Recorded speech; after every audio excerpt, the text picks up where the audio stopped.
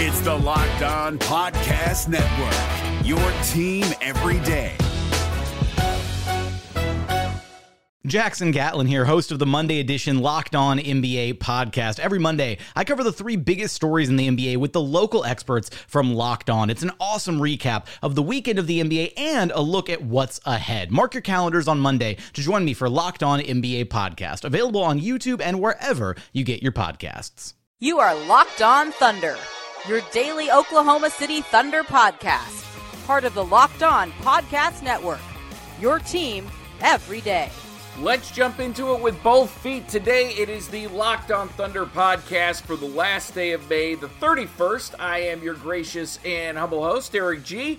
Want to thank you so much for making me a part of your day as we get ready for Game 1 of the NBA Finals tonight. Yeah, even though the Golden State Warriors are in, it's at least some basketball. Although I will say it was nice to have a couple of days off and just catch up on what the Yankees were doing. But that's me. I don't know if you were catching up on your baseball team or what you spent the last couple of days doing. Maybe you were watching the NHL, but it's time to get back around the TV and watch LeBron James take on the Golden State Warriors. And we will talk about that matchup coming up in game number 1. And of course, we will tie it into Oklahoma City, which means we unfortunately have to talk about Kevin Durant. But until that wound is completely healed, I think we will always be discussing that here in Oklahoma City.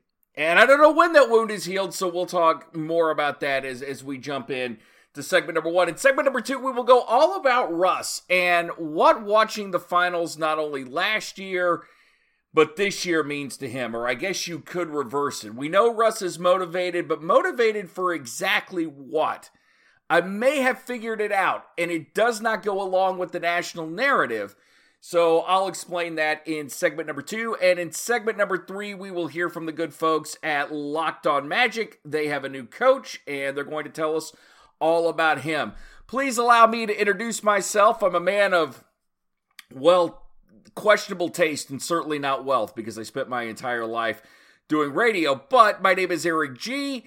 I was a radio host here in Oklahoma City for a while, and I did a lot of Thunder pre-games and post-games, mainly post-games. I'm a credentialed member of the media. The Thunder have been kind enough to allow me to cover the team for the last 5 seasons, and I also contribute to another publication called Thunder Digest. I say contribute in the loosest of terms because I've not done a podcast for them in a couple of months. So, Chuck, thanks for keeping me on the Thunder Digest payroll. I don't know, maybe Chuck's not listening. Maybe Chuck doesn't know that I've gotten away with doing nothing for them the last couple of months. Why? Because I've been completely devoted to Locked On Thunder. And if you like what you hear, we've got all our podcasts archived at LockedOnThunder.com. And of course, there's video and audio from players and coaches, including a good number of the exit interviews that the Oklahoma City Thunder gave a few weeks ago. And hey, that big one by Carmelo Anthony. If you haven't heard it, go listen to the Carmelo Anthony exit interview. Maybe the most insightful exit interview given in a long time in the NBA. Segment number 1, we are talking about the NBA Finals, which gets underway tonight. And I disagree with a lot of people about what's being said about this NBA Finals. No, not necessarily the fact that Golden State will win or that they shouldn't be double-digit favorites. They should. And it's not the Cavs versus LeBron, or excuse me, it's not the Cavs versus the Warriors. It's LeBron versus the Warriors. Let's get it right. Ever since LeBron James came into the Eastern Conference, which has been his entire career, and what is it, 17, 18 years now, I can't even remember how long LeBron has played. It's always been him versus the world, and that's not changing anytime soon. But Kevin Durant and LeBron James say that they're not tired of this rivalry. Well, Kevin Durant's only played in it one time. This is only his second time to participate in that rivalry. And for LeBron James, the Cavs have been a thorn in his side, so of course he's not sick of seeing it. Now, as for the rest of America, yeah, I'm not 100% certain about that. I don't know what America thinks about this rivalry. My first inclination is to tell you that this is going to be a highly rated finals. It'll draw a lot of eyeballs to the set. And for the NBA, it was the best thing that could have happened. Although Cavs Rockets with Harden being a part of the Rockets would have been highly rated too. Plus, you had a big television market in Houston. So that would have been, I think that would have been okay. Any other combination, you're probably not getting the ratings. And of course, during this time of year, the NBA wants that casual fan. Richard Jefferson, though, and Mike Greenberg. Okay, Mike Greenberg says it's the greatest rivalry. Now, Mike, I strongly disagree with that. It's the greatest rivalry. It's the greatest rivalry between Cleveland and Oakland. That's what it is. It's not, in my opinion, it's not even the best rivalry in the NBA. That is Golden State versus Oklahoma City because of the sheer raw emotion that goes along with it. And for as much as Kevin Durant always likes to say he's moved on, he certainly turns it up a notch or 10 when those two teams meet. And so does everybody else around Kevin Durant. Draymond Green, Steph Curry, they all love getting involved with this. Carmelo Anthony got swept up in it last year. So did Paul George. And because those two teams meet more often during the regular season, for me, it makes it a better rivalry. Plus, you've got the added drama with KD and Russ, and that just cannot be found in Cavaliers-Warriors. Plus, with Cavaliers-Warriors, and I don't know how many times I've said the word plus, but I'm going to say it again. Cavaliers-Warriors, there's been enough turnover on that Cavs roster that it just goes back to LeBron versus everyone else. And you could take LeBron and put him on any other team, and you would still sort of have this same result with the rivalry. And I hope I'm making some sense here on what I'm saying because I'm sort of rambling here, but that's what happens on the Locked On Thunder podcast. I also disagree with Richard Jefferson when he says that people weren't mad about Kevin Durant or weren't mad with Kevin Durant for leaving Oklahoma City. They were mad because essentially he made the NBA boring. Well, no, Richard, there's an entire state, an entire city here who's still mad at Kevin Durant for leaving Oklahoma City. And I'll admit, I'm a hypocrite. I'm a guy that likes to say that I don't carry grudges. But if you follow my Twitter account, you already know I'm a hypocrite. I like to say that I don't carry grudges, but obviously I do. Or this KD thing wouldn't still just burn so many years later. 2 years later, I would be completely over it. But that's not happening. I'm a hypocrite. I want to get over it. I don't want to hold grudges. But unfortunately, I will continue to hold grudges. And maybe Brian Colangelo is holding some grudges as well with his whole situation and the 5 Twitter accounts that he has. Although he says that he did not have 5 Twitter accounts. And now he's saying that somebody is out to get him. Well, Brian, I see a much bigger picture here with you. A much bigger picture. And it is, what is the point of having these burner accounts? Kevin Durant got caught with them, and he was defending himself. Why would you have them if you honestly feel a certain way about any of your players, or if any of the other presidents and GMs inside the NBA, then why don't you just say it? Why hide behind a social media account? Kevin Durant, if you didn't like playing for Billy Donovan, if you didn't like playing with Russell Westbrook, or you felt like you were hamstrung here in Oklahoma City, why use a burner account to say it? Just put it out there. Put your name on it. That's what I do every day. I have one Twitter account, and maybe I'm stupid. Maybe I'm the dumb one that doesn't understand it. Maybe I need 5 or 6 Twitter accounts just to, I don't know, promote Locked On Thunder and talk about how great it is, or talk about how bad Locked On Thunder sucks, and then you need to go listen to it because this guy is such an idiot. I don't understand the social media game a lot, and I'll admit I'm not the best at social media, but I thought one of the things that we got really sick of in sports was unnamed sources, or athletes got tired of it, or front office people got tired of it. In the White House, it's all about leaks now. Who's the leakers? Who are the people saying this? You know, and that's the big defense everybody gives is, well, if this is said, why isn't this person putting their name behind it? Well, I wonder that. If you're going to get mad at unnamed sources, why aren't you putting your name out there? Because everything I say, good, bad, indifferent, smart, dumb, whatever, it's all right here for you to hear, and it's all out there on Twitter. And yes, certainly there are things that have been said behind the scenes to my coworkers or former coworkers and other people I've worked with that I would really not ever want to get out in the public, and I think we all have that. But at the same time, if I'm going to give an opinion on something, or I'm going to be critical of somebody in my business, then I want my name attached to it because I want you to know that I said that. Whether you agree or disagree, it's important for me to have my name behind it. And it sort of goes back to yesterday's discussion when we were talking a little bit about Roseanne, which is this. You have to remember other people are depending on you. And it's one of the most chicken bleep moves to have burner Twitter accounts to either degrade somebody or to pump somebody up. Say it like you mean it. And the whole idea is of trolls and social media. I guess what I'm saying in a very long-winded way is the thing I don't like about social media. It's so easy for people to hide behind an alias. It just ultimately means that you do not have to take responsibility for your actions. And that is just not something that I'm ever in any way, shape, or form going to be cool with. This is the Locked On Thunder podcast. I am Eric G. Coming up in segment number 2, we will talk about Russell Westbrook and what his real motivation is. The NBA playoffs are right around the corner, and Locked On NBA is here daily to keep you caught up with all the late season drama. Every Monday, Jackson Gatlin rounds up the 3 biggest stories around the league, helping to break down the NBA playoffs. Mark your calendars to listen to Locked On NBA every Monday to be up to date. Locked On NBA, available on YouTube and wherever you get podcasts. Part of the Locked On Podcast Network, your team every day. Welcome back to the Locked On Thunder podcast, and I am Eric G. I want to thank you for joining me today. Let's talk about Russell Westbrook and watching these NBA finals and what kind of motivation that gives for him next year. Well, okay, everybody hopes that Paul George watching him realizes that the Thunder can compete and he'll go back to Oklahoma City. Okay, I've said that. I think I got that out, obligatory statement out of the way.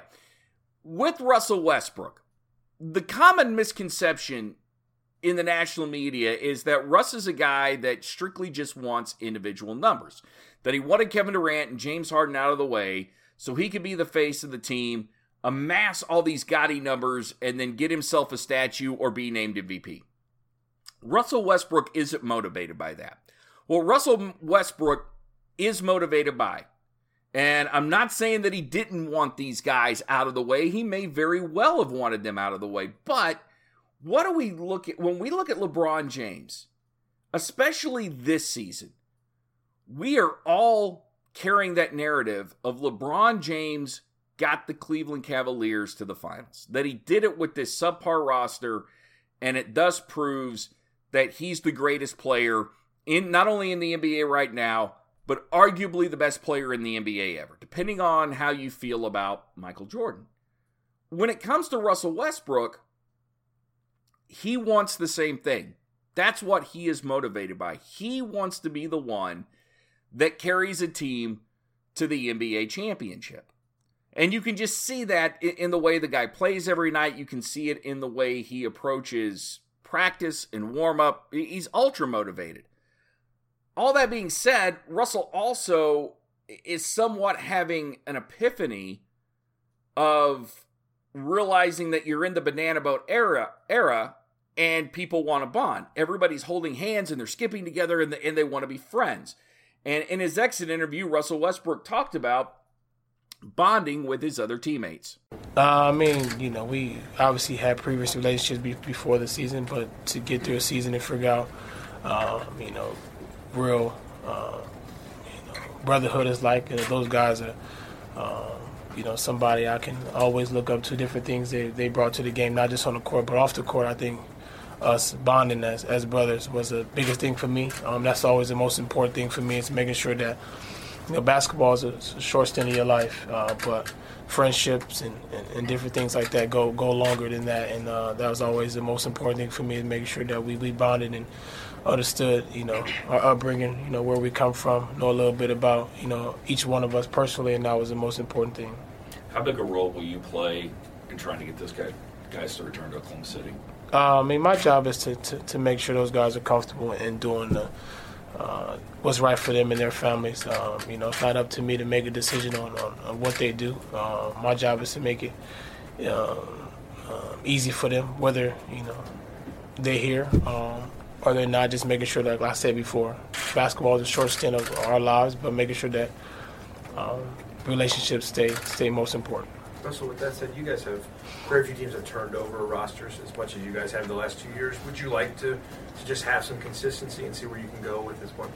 I mean, obviously, we have a great team, and obviously, getting everybody back would be ideal and be the number one thing, and hopefully we can do that.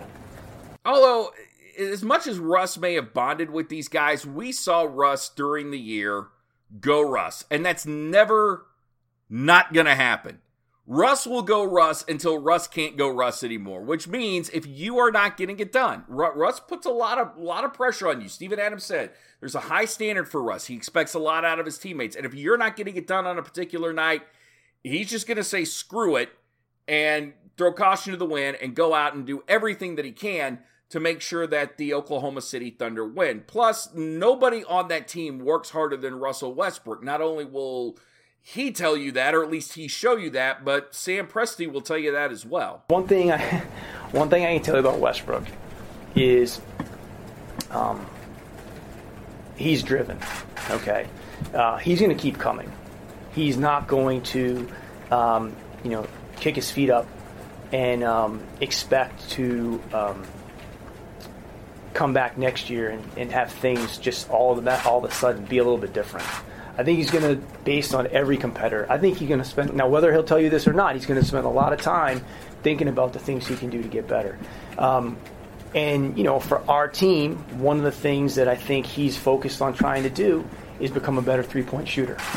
And I see him late at night in this gym working on that.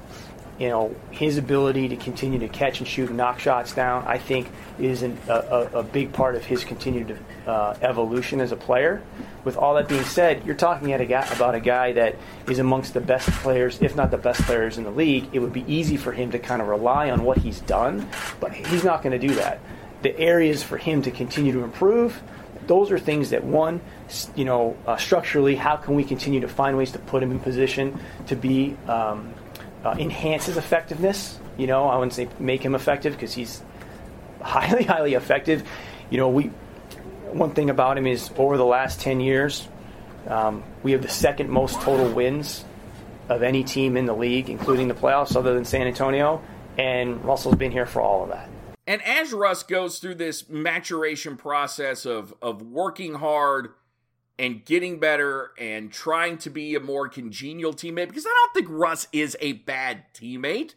Even if Carmelo Anthony says that Russell Westbrook goes out and steals defensive rebounds, ultimately the thing Russell Westbrook wants to do is win. And even if he's doing things that he can to be a little bit more affable and get along with guys a little bit better, Russ is just one of those people that if things aren't being done a certain way, he's like my wife. It's the best way to say it. If he's like my wife, things aren't going to be done a certain way. She's just gonna do it herself, which gets me out of a lot of housework, but also puts me right back in the doghouse. So I don't know. I guess I'm guessing in a sense I'm kind of like the Andre Robertson at best, and maybe that's giving myself too much credit in our marriage. She is definitely the Russell Westbrook, but when it comes to Russ, he's also going through different stages of his career. And as he goes through this maturation process, he's learning on the fly. And I think ever so often, or day by day, I should say, that chip on his shoulder starts to deteriorate a little bit more. And here's Sam Presti talking about the stages in Russell Westbrook's career. You also have cycles of your team. Russell Westbrook is in the prime of his career.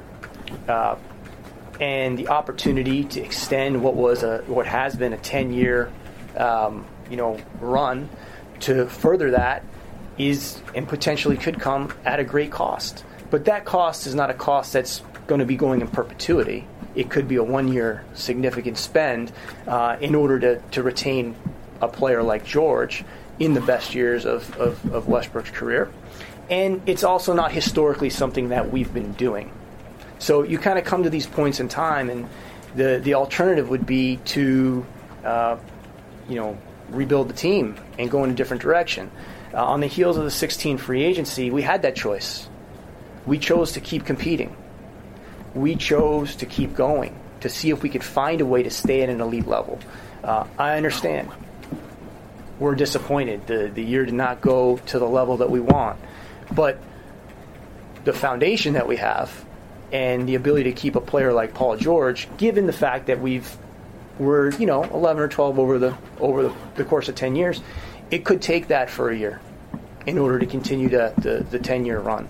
And it hasn't been something we've been doing for a long time. So the answer is that's how we get expensive.